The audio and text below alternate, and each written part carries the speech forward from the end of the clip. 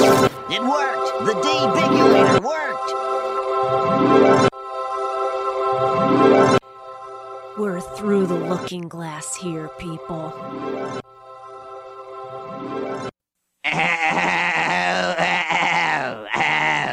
Did you hear something?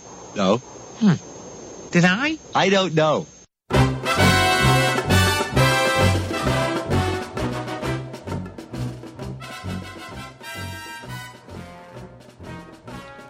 Okay, it's Simpsons time. And I'll say it one more time. Don't forget that next week is going to be the Simpsons Time special, the second one that I will do on Nazario Scenario, and I hope you love it.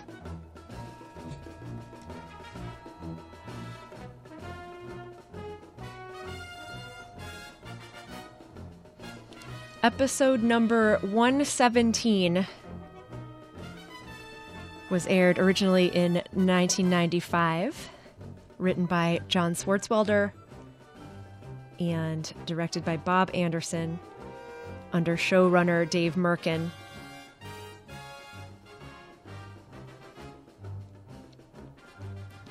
And it begins not innocuously. Some Simpsons episodes begin innocuously. This one begins auspiciously with Big Butt Skinner. Skinner launches the weather balloon, and Bart turns it into Big Butt Skinner via remote control.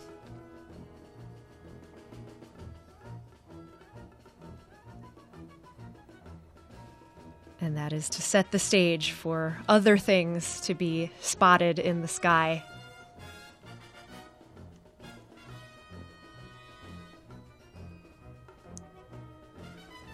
Right off the bat, I laugh every time when Bart is discovered to be the perpetrator of Big Butt Skinner. Because Skinner buttonholes him and finds in his pocket blueprints for the balloon and notarized photos of him making the balloon, as well as an alternative title, which was Buttzilla, which was not used.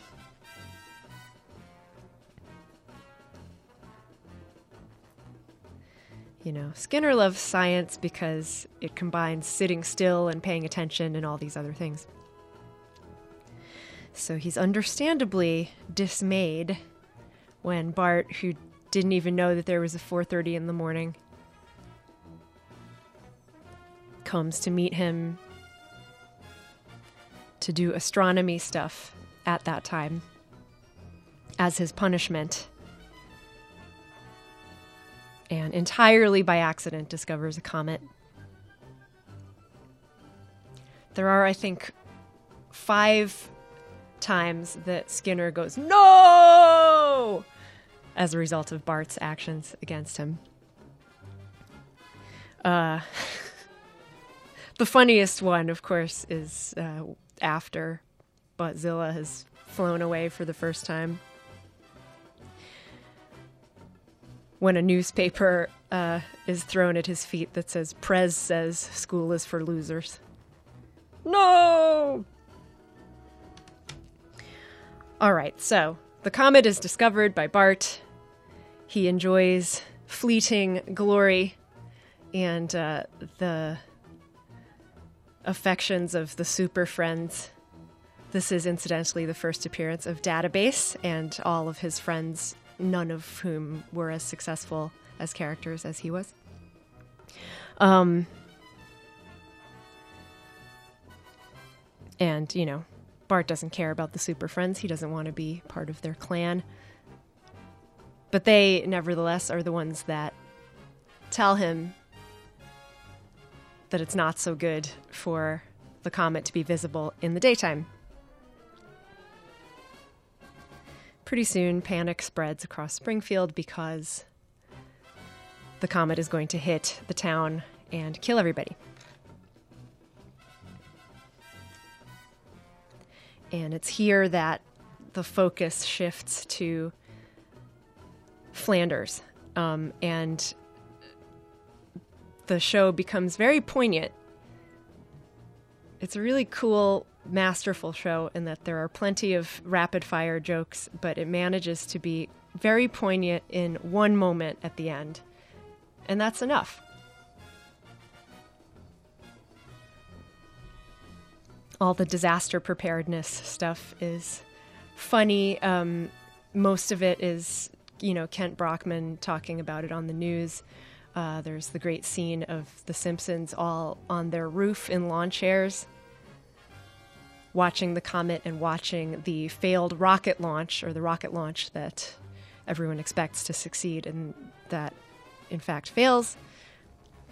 It soars too high like Icarus, and the townspeople are all cheering on the ground, watching it, about to destroy the comet, but instead, take out the only bridge out of town.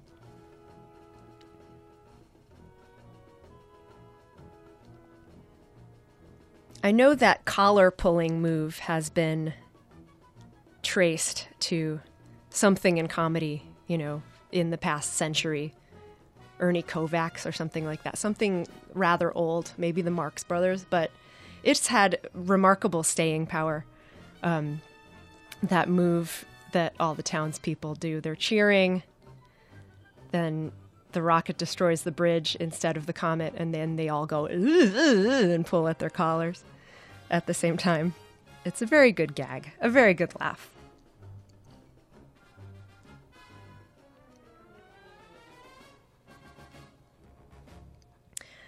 And then it comes time for everybody to get into their shelterinis. And of course, the only person who has a bomb shelter is Flanders. Very generously, he has made his shelter spacious enough for both his family and Homer's family, because he's anticipated that Homer would be completely unprepared for disaster.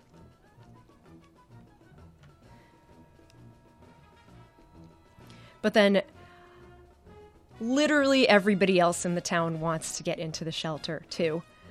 And that's when we see the really, really beautiful sequence of animation with all of the townspeople crammed in to the shelter at the same time. And it's just like a sea of faces. And that the very first shot, there are several shots of that when they're all talking to each other. And the very first shot is where you see Waldo in the top, sort of middle, towards the left of the screen. You see Waldo. Strikes me as a very David Merkin thing to do, to put in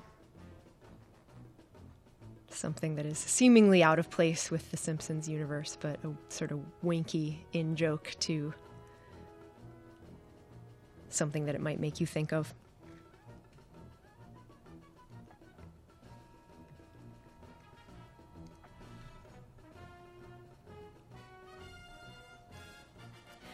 Maybe the biggest laugh in the episode is Moe's barnyard sound effect that everyone is supposed to guess. Identify the animal that he's trying to mimic.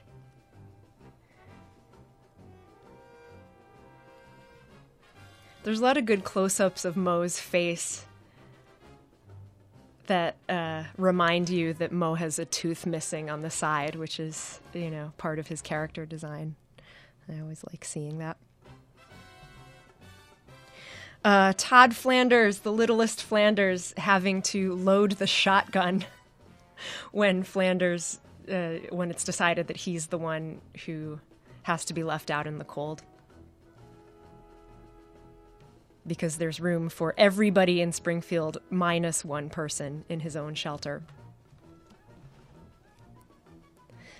So he hands Todd a round of ammo. I'd like you to shoot Daddy when he pounds the door to get back in. Okay, Dad. And he expertly loads the gun.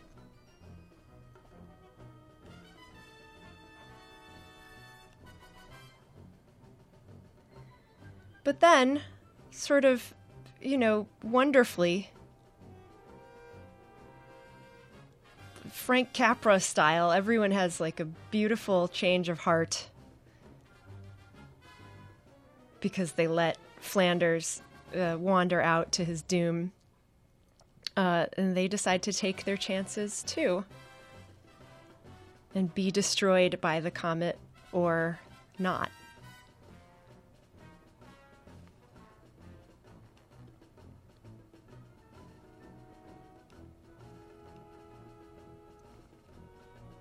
And it's great.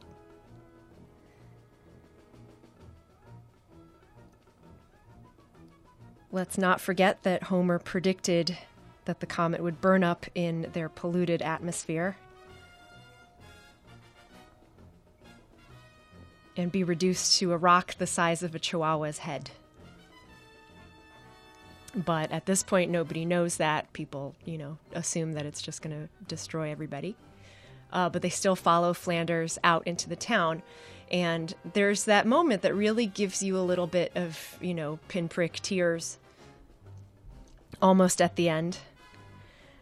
When Flanders is singing Que Sera Sera to himself and, sort of rocking back and forth on his heels and looking at the abandoned town. And right at the chorus, all of his friends and all of the town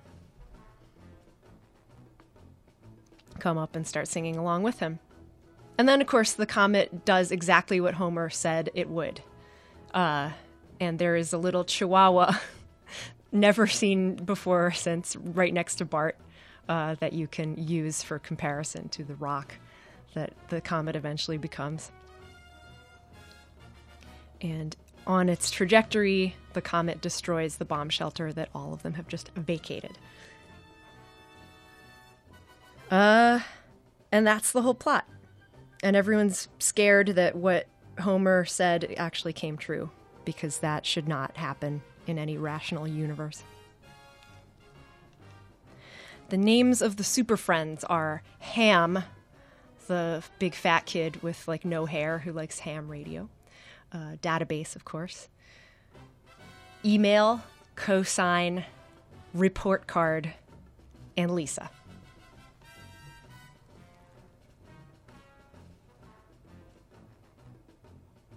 So there. This has been Simpsons Time. Thank you for listening to Simpsons Time.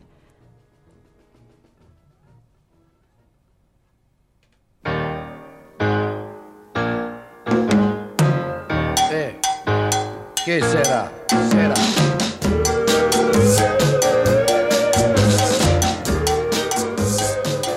There it was, Debigulatorinos. Simpsons Time through the Debigulator for this particular week. This is a wonderful version of Que Sera Sera by the High Keys, which I urge you to seek out. It's really, really good recording. My name is Amanda Nazario, and I will talk to you next week. I will correct myself. That Chihuahua character was indeed created just to have that joke at the end of Bart's Comet, but we do see it later. It is being added to the dog fire in Bart's paranoid fantasy in the Canine Mutiny. And it's also Bumblebee Man's dog in 22 Short Films About Springfield, so that was my mistake. Oh, and also, at the beginning of this episode, I make mention of a Simpsons Time special that was 2 hours long that I did. And if you're curious about that and you want to listen to that, go to my show archives for Nazario Scenario, and you will see it. Hey, hey, hey, hey, hey, hey, hey, that's all. Talk to you later. Bye. When I grew up